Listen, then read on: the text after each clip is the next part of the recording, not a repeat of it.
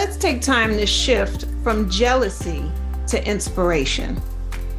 I've often heard people say, I'm so jealous of, or I'm envious of.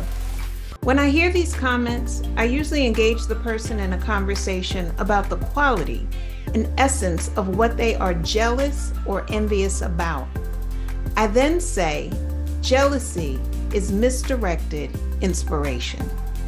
Instead of being jealous, be inspired.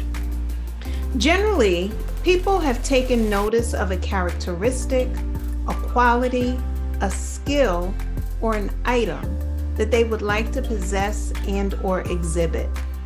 However, by spending time being jealous, they are not spending time working on and learning how to add and or strengthen this skill or characteristic in themselves.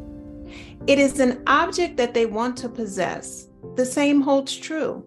Instead of focusing your energy on being jealous, focus your energy on developing a plan and working that plan so that you can have that item as well.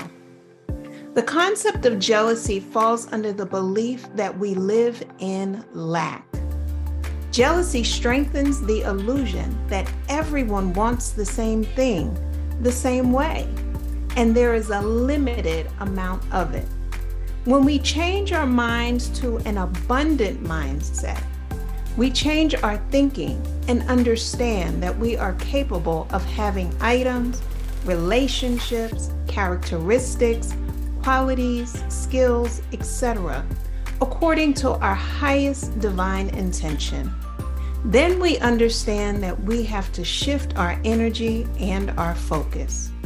So instead of hating on someone for exhibiting or possessing something that we want, just ask them, how did they acquire that characteristic or item?